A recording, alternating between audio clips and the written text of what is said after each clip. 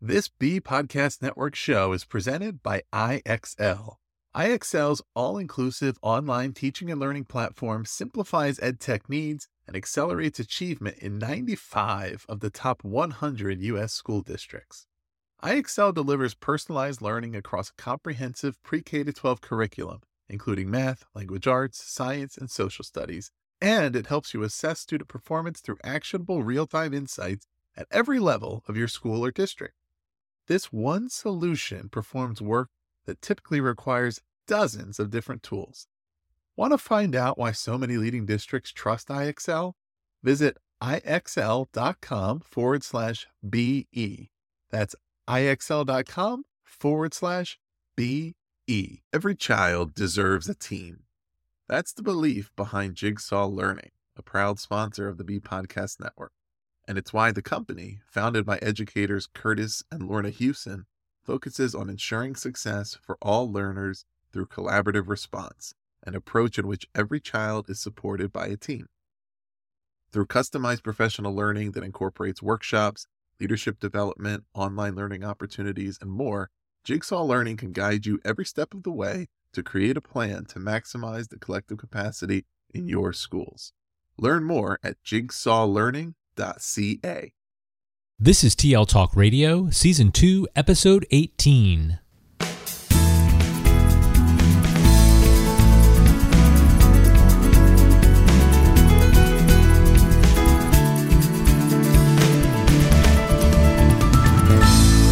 Welcome to TL Talk Radio, a regular podcast with Lynn Fuini-Hetten and Randy Ziegenfuss, where our goal is to engage you in learning, motivate you to share your work, and inspire you to lead for the change we need in schools for the digital age. I'm Randy Ziegenfuss. And I'm Lynn Fuini-Hetten. In this episode, we are excited to welcome Dr. Gary Stager. Dr. Stager is one of the world's leading experts and advocates for computer programming, robotics, and learning by doing classrooms. In 1990, Dr. Stager led professional development in the world's first laptop schools and played a major role in the early days of online education.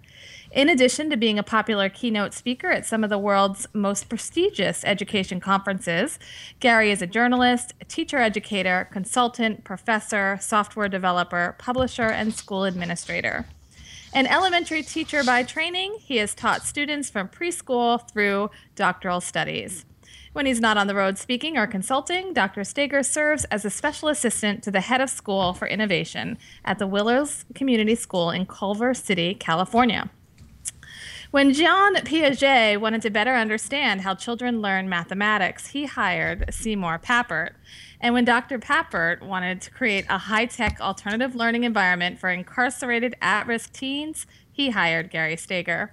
This work was the basis for Gary's doctoral dissertation and documented Papert's most recent institutional research project. Dr. Stager's work has earned him a PhD in science and math education and a Grammy Award.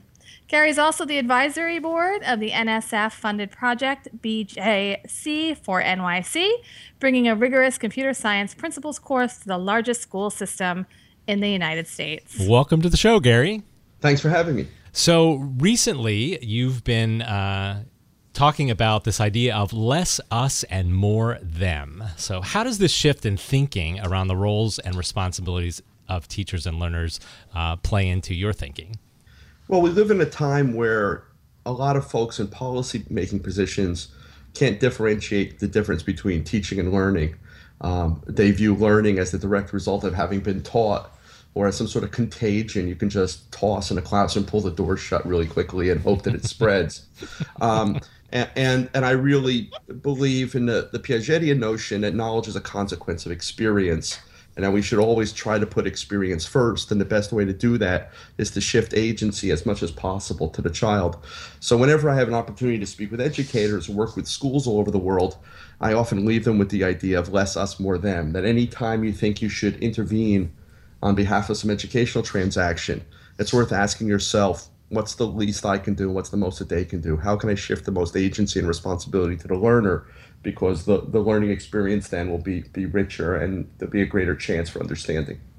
So why is this idea of learner agency so hard for us to get, not only as educators, but certainly, like you mentioned, policymakers? Why is that such a hard concept to get and to actually implement? In some ways, it might actually be primal. If I saw a photo recently of children in a remote African village who had never seen text, let alone a computer.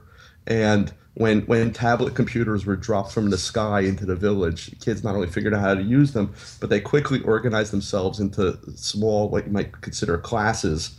And there was one kid standing over the rest, kind of giving instruction. 3-year-olds who have never seen school before will be a little tyrant if you ask them to play school. So in some ways, I think there's this sort of primal kind of evolutionary notion that learning is the result of something that's done to you by someone else. But I think it's also rooted in a desire for accountability and agency. Teachers no longer have much say in what they teach or how they teach or even when they teach. So they're given pacing guides and scripts. So they're looking over their shoulders all the time. So they won't shut up. And therefore, they're kind of dominating all the activity in the classroom. And even in classrooms where the teacher isn't lecturing from bell to bell, they've choreographed the classroom in such a way that they're the center of attention at all times. And I think that's a mistake. So you said you're at an early learning conference, and it seems like from our experience in the early learning realm and certainly in the earlier grades, this less us, more them is more common, and it becomes more us, less them as Sure. we move up in the grades. Do you see that? And what is it that we're doing? I think probably, and because we start putting content ahead of kids. But even, I'm at a Reggio Emilia conference, the North American Reggio Emilia Alliance conference, and there's a great story about Loris Malaguzzi, who was the kind of intellectual father of what's now largely considered the best schooling in the world. And it was a time where he accused one of his best teachers of being too blonde. And what he meant by that was she was too present, she was too big in the classroom.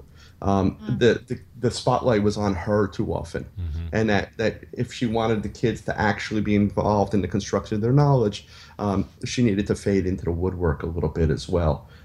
So I think when the focus is on delivering content as opposed to creating a productive context for learning, that becomes the case. I've been obsessed over the past couple of years by the question of what's the smallest seed a teacher can plant that generates the largest blossom or the most beautiful garden. What's the minimal intervention that they can present that creates the impetus for kids really deeply being engaged in intellectually rich and creatively expressive work? Thinking about the shift in roles and responsibilities, and in your analogy here, thinking small instead of thinking how do they prominently place within the classroom. What are the challenges of shifting that? What are the challenges for our teachers to shift that, and how can we help them navigate those challenges? Well, first of all, my colleague and mentor and friend Seymour Papert once said that billionth of a percent of the knowledge that's in the universe, yet we quibble endlessly over which billionth of a percent is important. So maybe one of the reasons why I think the way I do is because somewhere along first grade, something inside of me said, most of this doesn't matter. And there's there's a story that may or may not be apocryphal that helps teachers perhaps think about how to make this shift. There's this story about Sinatra going backstage at a concert to meet Luciano Pavarotti and saying, "Maestro, how do you end your notes so beautifully?" And Pavarotti said, "You close your mouth." So the suggestion I would make for teachers is, if you've been lecturing for 40 minutes at a time, try 20. If you're lecturing for 20, try 10. If you're lecturing for 10, try 5. The great gift that I received from working with these severely at-risk, often mislabeled and maligned kids who were incarcerated was they would not suffer more than a minute or two of instruction. And it turns out that's all that's ever necessary. Show the kids something, ask a good question, let them do it. You can bring them back together to share a teachable moment or to answer a question, or to celebrate a triumph of one of the classmates, to say Randy or Lynn knows how to do something, ask them. But in most cases, we really could just close our mouth and let the learner learn. So it's a good segue into the next idea of this phrase that we hear so much of today, but probably really don't understand or have a comprehensive vision of, and that is student-centered. So in your world, in your mind, what does that look like? I mean, you've done a really good job so far, I think, of saying, of giving us some responses here with stories to back them up. So give us a story about what does student-centered look like? Well, I'll come back to Malaguzzi again because I've got him on the mind today. But he said that the classroom should be 1,000 laboratories, and it should honor the 100 languages of children. So one of the ways in which things are student-centered is, first of all, by starting from the inquiry, the questions of the kids and the interests of the kids, and putting that ahead of some arbitrary list of stuff that we think that we need to deliver to them. But then remembering all the stuff that we know about good teaching. So there's centers and projects and independent work, and there's sufficient time so kids can get lost in something that matters to them. Some of what we might consider the best schools suffer from the poverty of abundance, where we're endlessly interrupting children to go to something fabulous. But the question then becomes, when did they ever get good at something? And yet, the kids every 20 minutes. We then have the audacity to say that they have short attention spans. As my friend Deborah Meyer likes to point out, there's no one with a longer attention span than a little kid.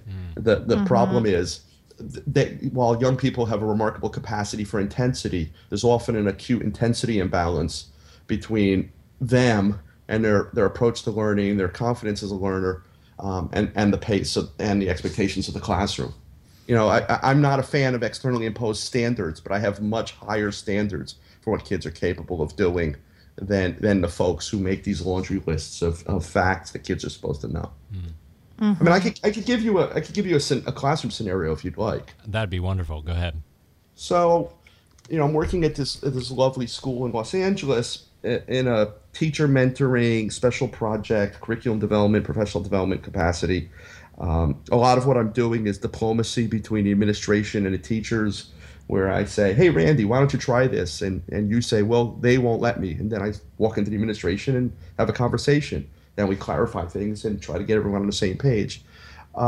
So early on last year, I was walking past 4 kindergarten teachers who were having a conversation.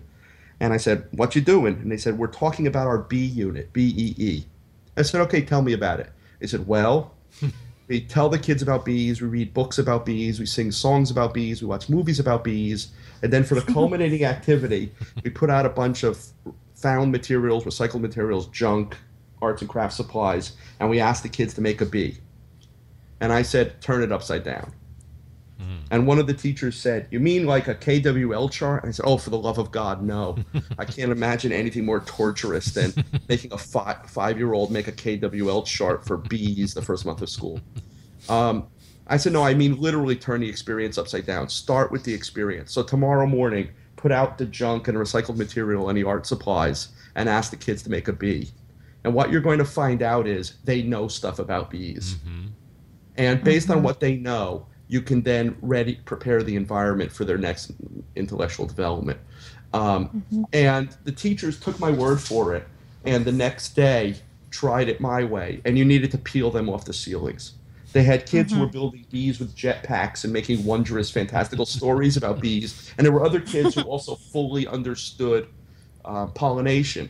And then when you read books about bees and sing songs about bees and watch movies about bees, and do internet research about bees, the kids will make the bees better. Their understanding of bee-ness will improve. It's, again, the Piagetian idea that it's not the role of the teacher to correct the child from the outside, but to create the conditions by which they can correct themselves from the inside. And it was important because I wanted that to be a model for the teachers as well, because my larger goal was for the teachers to start viewing themselves as a researcher whose primary responsibility is to understand the thinking of every kid so that they can then prepare the environment better for the kids' intellectual development. The funny postscript to that was, thank God I never asked them why they teach bees at the beginning of kindergarten. The assumption was that maybe it's a second letter of the alphabet or something, but when I finally found out, it was because they use bees as a metaphor for the social organization of the class. And when I went home and mentioned that to Sylvia Martinez, she said, "You mean like you work slavishly to please the queen and then you die?" And I said, regrettably, apparently that is the metaphor for kindergarten for some people. Oh. But, 18 months later, the head of school still says to me, "Whatever we're paying you was worth it for the bees." And the bee story has become kind of a shorthand for talking about breakthroughs in teacher understanding, where, the principal will say to me, "Oh, that's almost as good as the bees," or "That's as good as the bees." Mm-hmm. And that's in that little story is less us, more them. It's planting a small seed. It's starting with experience. It's teacher as researcher. It's don't lecture first. So that one little experience models a whole lot about the art of good teaching. That I think if more teachers had that kind of experience themselves, they would think differently about their practice. Sure, if they would be willing to take that risk. So, Gary is I the don't know. co-author. I don't even know about the word risk, by the way. This we have to put risk taking in education, like jumping off. So starting with the end in mind. No, I didn't even say starting with the end in mind. No, because that I think is dishonest to pretend to kids that they have agency and that that you're each different and your own voice matters as long as you get to my secret endpoint by a time delimited by me. I'm talking about if you actually start with the experience, you're going to have a deeper understanding. And Powell Blickstein's work at Stanford has demonstrated that if you start with the lecture, watch a movie, whatever, the knowledge construction is going to be deeper than if you do it in the other order. But I mean, to come back to the risk thing, there's so much risk taking being added to schools. You think people would have to wear helmets by now. I don't understand. I don't understand what the level of risk is in just starting with experience or being nice to children or loving what you teach or caring about the subject or developing personal expertise. That doesn't seem risky to me. That seems like what humans who are trying to evolve and get better at what they do are engaged in. So I'm making some connections to Invent to Learn, Making Tinkering and Engineering in the Classroom, a book co-authored by Gary as well as Sylvia Martinez. And for some of our listeners, you may remember we previously podcasted with Gary's co-author, Sylvia Martinez, Season 2, Episode 10. I believe it broke the internet. Twice. So can you talk to us a little bit more about how these ideas relate to the book that you and Sylvia co-authored, Invent to Learn? Sure. Well, I've been at this for 34 years and have advocated for kids learning by doing, learning by making, learning by programming, learning by building robots for decades. And then along came this informal learning movement from outside of schools called the Maker Movement. And it sort of put some wind in my sails and made me a bit of an overnight sensation. So what's happening is that there's a growing interest in ending helplessness and regaining mastery over one's own life and destiny in the form of the Maker Movement, where instead of hiring a pro, people are doing it themselves. Reality television, I think, is a manifestation of a basic human desire to lift the curtain on expertise, to have access to apprenticeship experiences in a society increasingly bereft of apprenticeship experiences. So this informal external movement of people learning by doing and making resonated with what I believe should and can and often does happen in classrooms. And our book was a way of building a bridge between those two communities to explain to the folks who don't give a lot of thought about classroom practice and who often dismiss schooling entirely because they've had it with it. They didn't have a great school experience themselves. They see their kids increasingly miserable when they come home from school. And a school setting that's forgotten about kids making things and being playful and creative.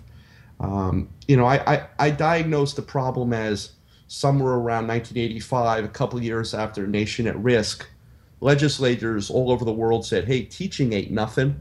And they removed the art of teaching from the profession, and all they left in teacher preparation was animal control and curriculum delivery. Mm-hmm. When a couple of years before that, when I became an elementary school teacher, you had to learn how to play the piano a little bit.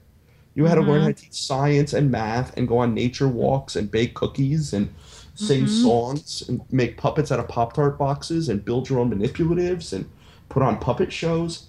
And you remember that stuff, and Cuisinart rods and gerbils in the classroom and hanging plants and field trips and putting on plays. You have an obligation to return that to your classroom tomorrow, not just for the kids you serve, but for a generation of educators that don't know that it's possible.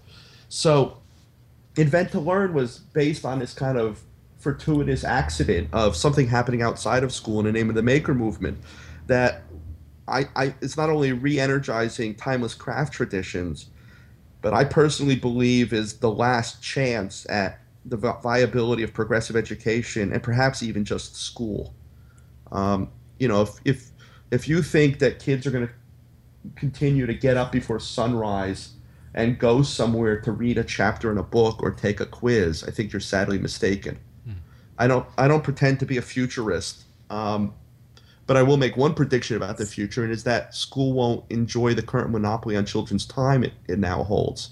In other words, kids won't spend as much time in school in the near future as they do today. And one of the ways that I know that I'm 100% accurate in that prediction is every politician on earth says the opposite.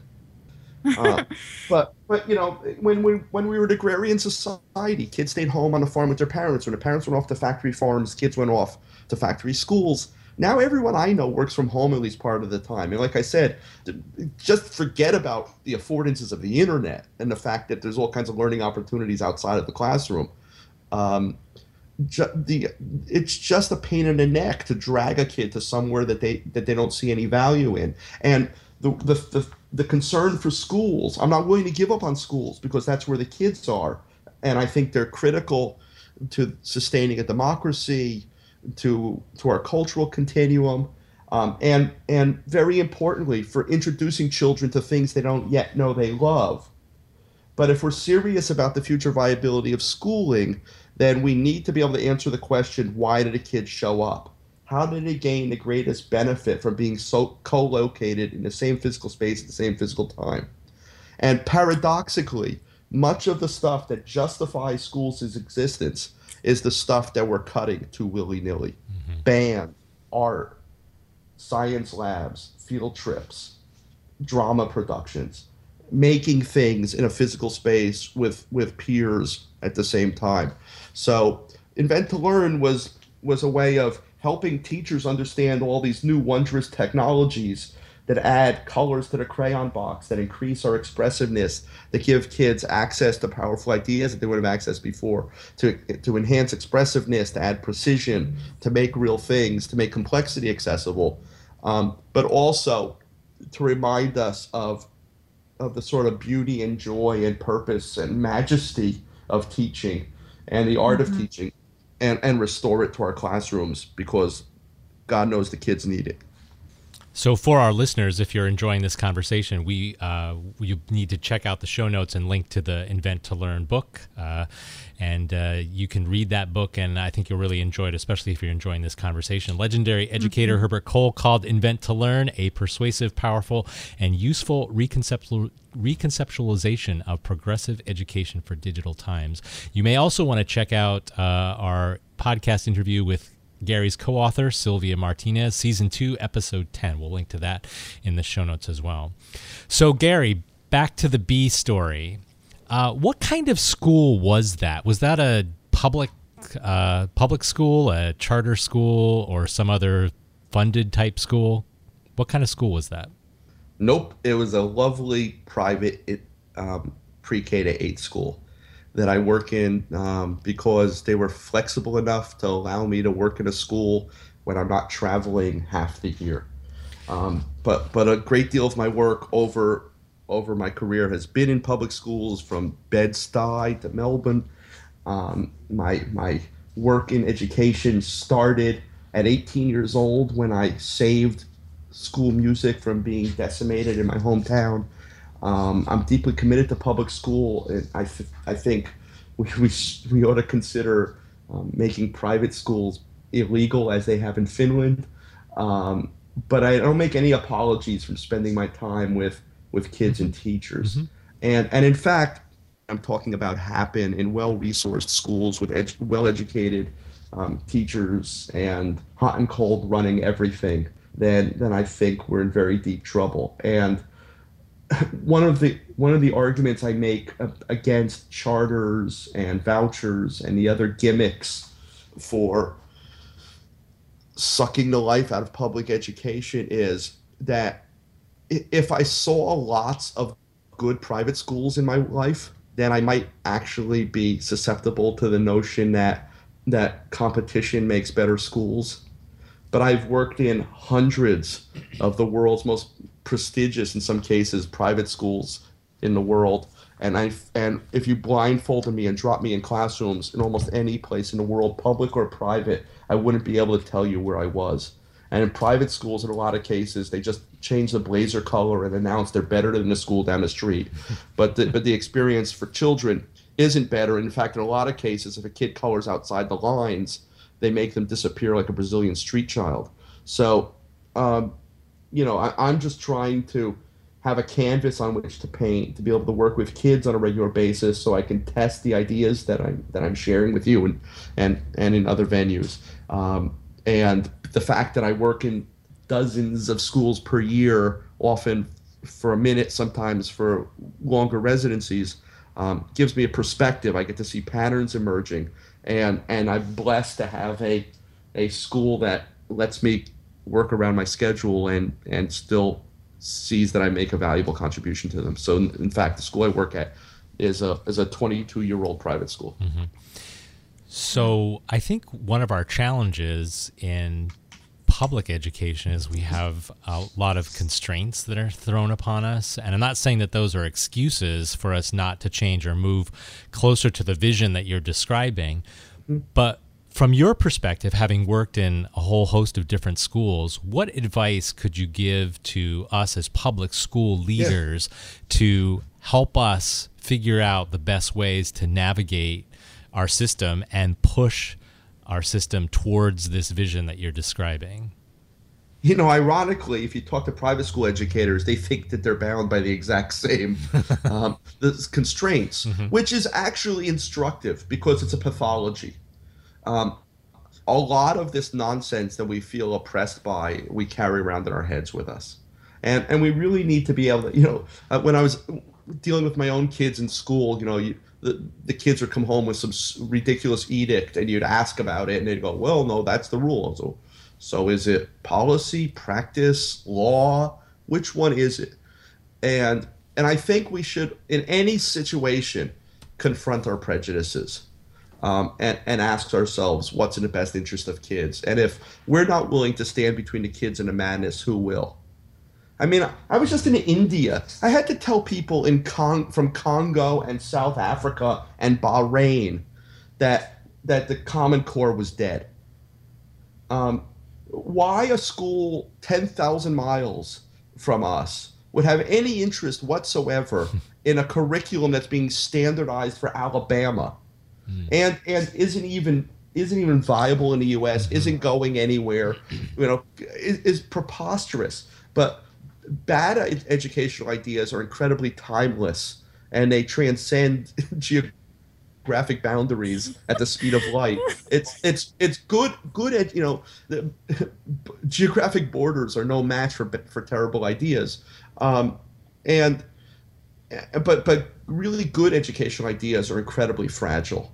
And so we need to keep our eyes on the prize. We need to do what's in the best interest of kids. I think in a lot of cases, school leaders really need to start viewing some of these questions in theological terms of whether it's right or wrong or whether it's good or bad for children. And then I think everything else follows. I mean, I've had this conversation in a number of schools where the teachers are absolutely freaking out because that the math scores might go down, and even in a private school. And I had this conversation recently, and I'm like, and what are you afraid of there? Well, I might have to explain to the principal why the scores. Oh, will she look askance at you? Again, coming back to this risk taking. Is this really why you're teaching in a way that is bad for children? Is because someone will look askance at you, or you might have to defend what you do? I often say that the reason why I'm so passionate about these issues is because I didn't go into linoleum sales. This is ultimately about children. And as my friend Jonathan Kozel says, you're only 7 once. And if we rob a kid of their childhood and we make them hate school or feel like they're mathematically incompetent because it's expedient to us or some bureaucrat, then that's a really high price to pay.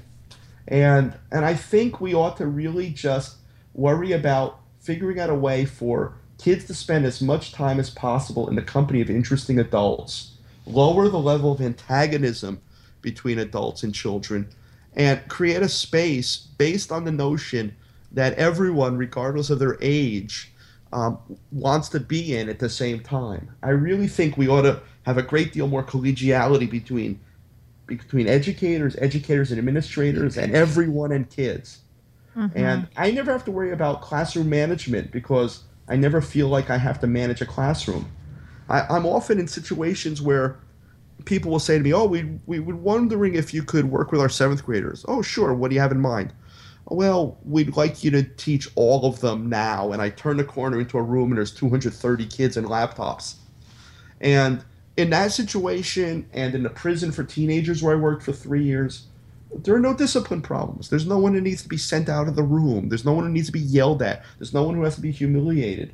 Because maybe the kids sense that I go in with an open heart and open mind, and I don't need to know about the way they've been judged in the past or what others have said about them.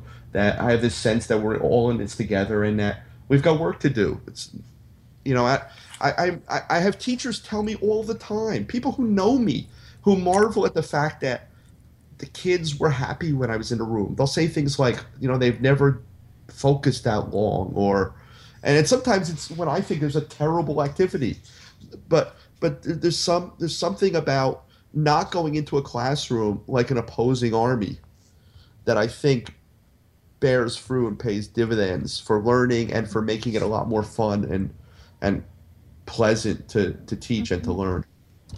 So one more thing we want to talk about before we let you go, Gary. We want to talk about the Constructing Modern Knowledge Summer Institute that you have founded for educators, and this idea of raising the bar on teacher professional learning.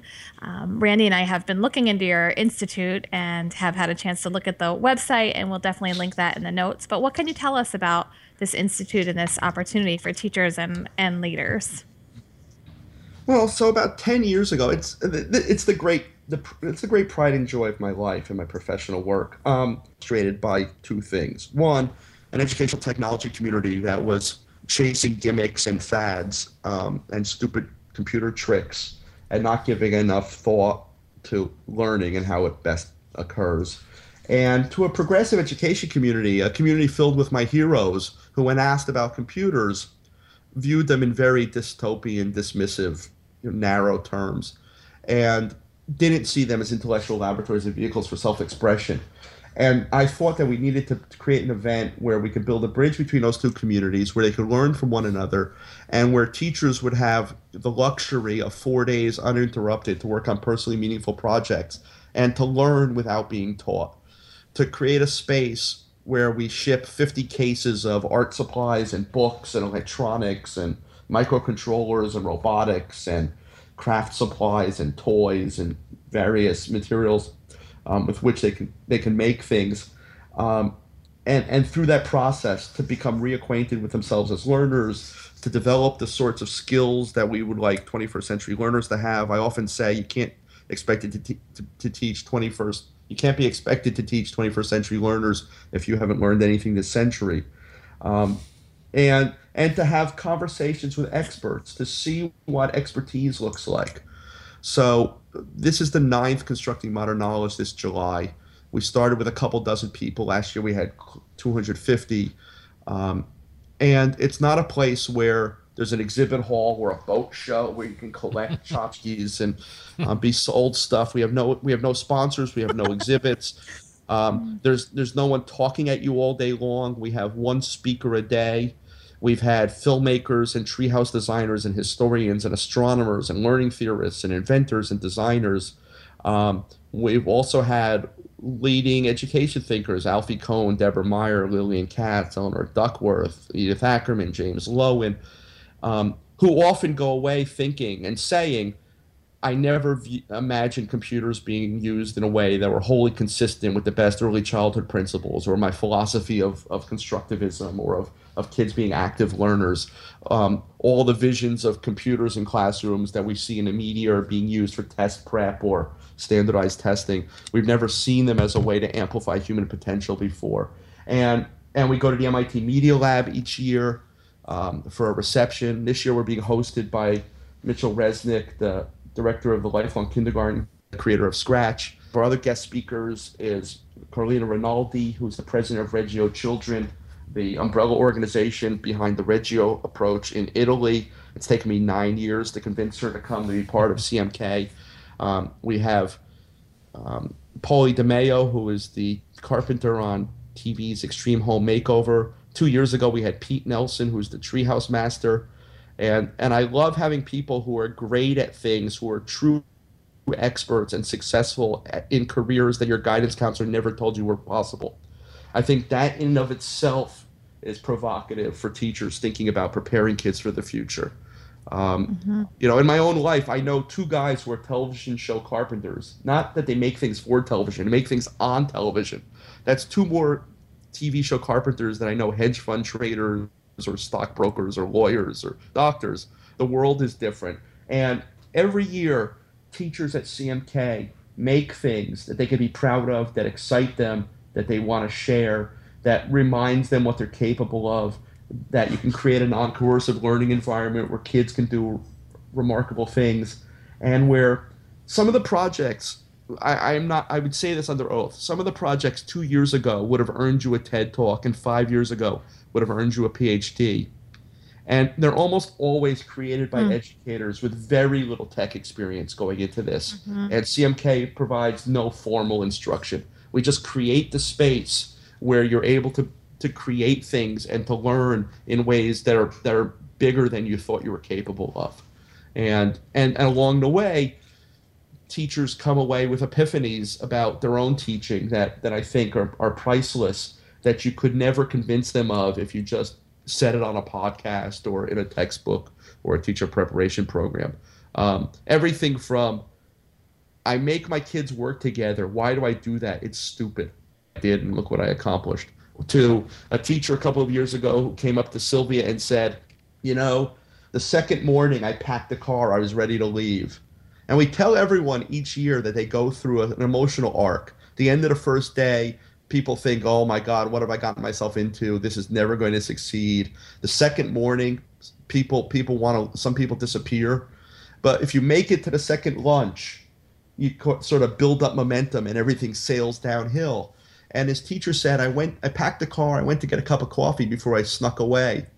And as I sat down with my cup of coffee, the solution to the bug we were having occurred to me. And I was so excited, I ran back to my group, I threw the coffee away.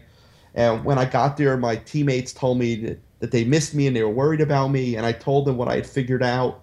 And look at the amazing work we did together. And we said, oh, that's a terrific anecdote. And she said, oh, no, that's not the moral of the story. The moral of the story is, when do my students get a cup of coffee? When I tell them that they have to stay on task, focus, keep moving. We've got content to cover. So we create this environment where people are making things with wood and with bits and with microcontrollers and with LEDs and cardboard and every kind of other material imaginable.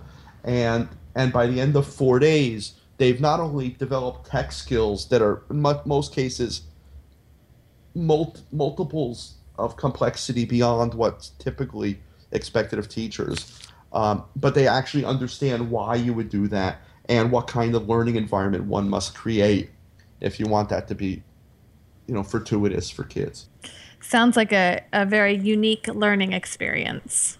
Yeah, I mean, it's really special, and someday I wish I could enjoy it. I'm always just kind of running it, but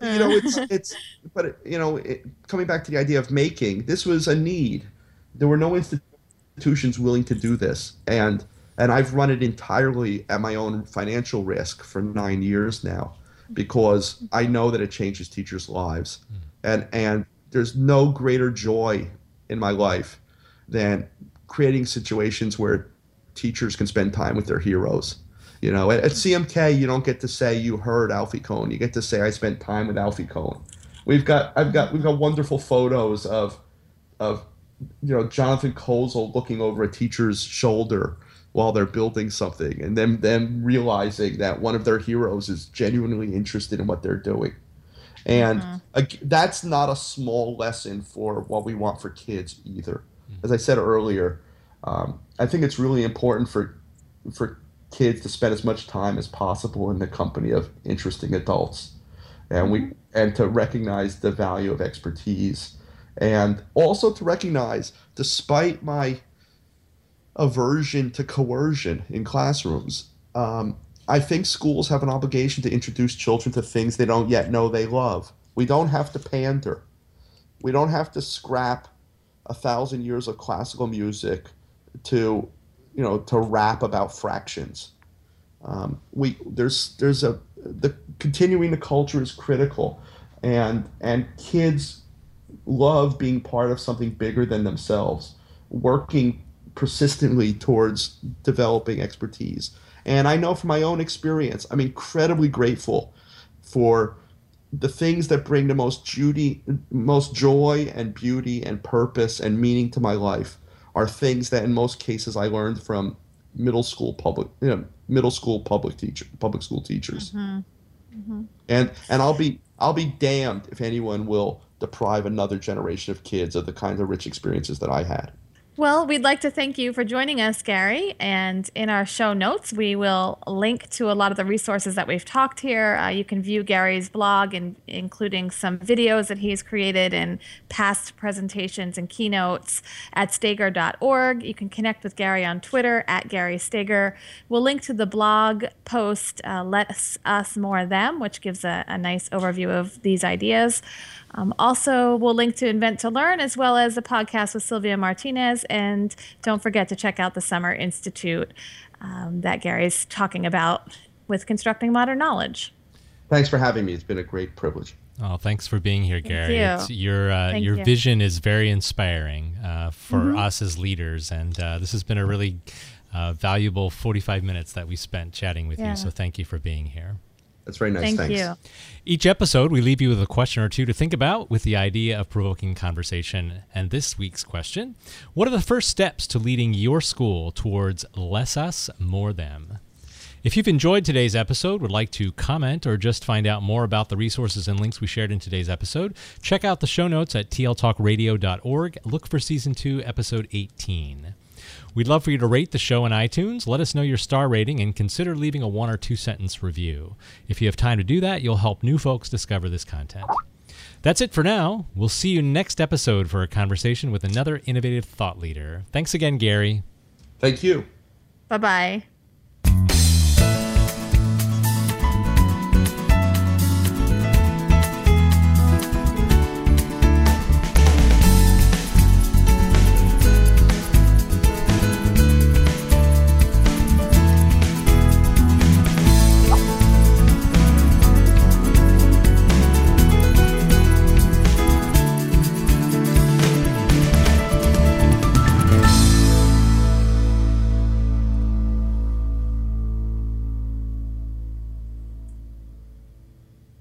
Do you want to simplify your school's technology, save teachers time, and improve students' performance on state assessments?